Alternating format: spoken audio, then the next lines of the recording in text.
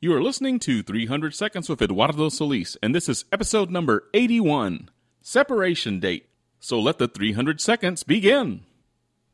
A few Fridays ago was the last day at my job, or as they called it, the separation date.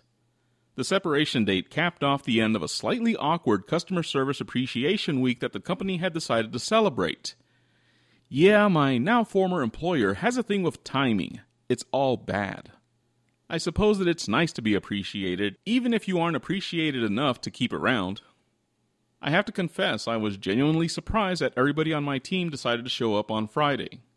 A few folks had played hooky throughout the week, and to be honest, I had thought about calling in sick myself on Wednesday, but I decided not to.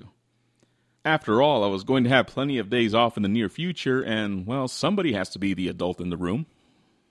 Around mid-morning, our supervisor's boss stopped by to say goodbye. He told us that he was going to be in meetings all day and he wasn't going to have another chance to do so. I think we were all okay with that. I bit my tongue and shook his hand and told him that it was a pleasure, even though it really wasn't.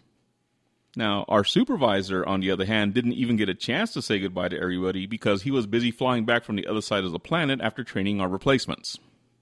Those replacements had been doing our jobs already, so it was a slow day made even slower by the fact that people weren't signed into their phones. Given the circumstances, I didn't really mind, and honestly, nobody else did either. I guess we were already considered to be persona non grata by the company. Or maybe we weren't, because we actually did have to work, because our replacements had apparently left an hour earlier than usual.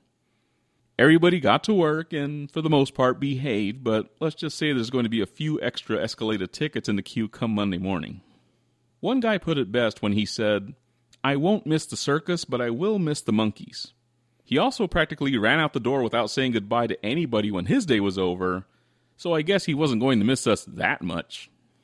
As the afternoon slowly went on, everybody else went through the motions of saying their goodbyes as their shifts ended. I shook the hands that were offered to me, and I wasn't really surprised at the ones that weren't. I had cleaned off my work surface and emptied out my file cabinet the day before, so there really wasn't much left for me to do at the end of the day except submit my timesheet. I turned in my badge to the security guard and walked out of the building. A single thought entered my head and stayed in there for the whole drive home. Well, that's over with. Now what? This has been 300 Seconds. The next episode will be posted after I figure out where to put all my work stuff.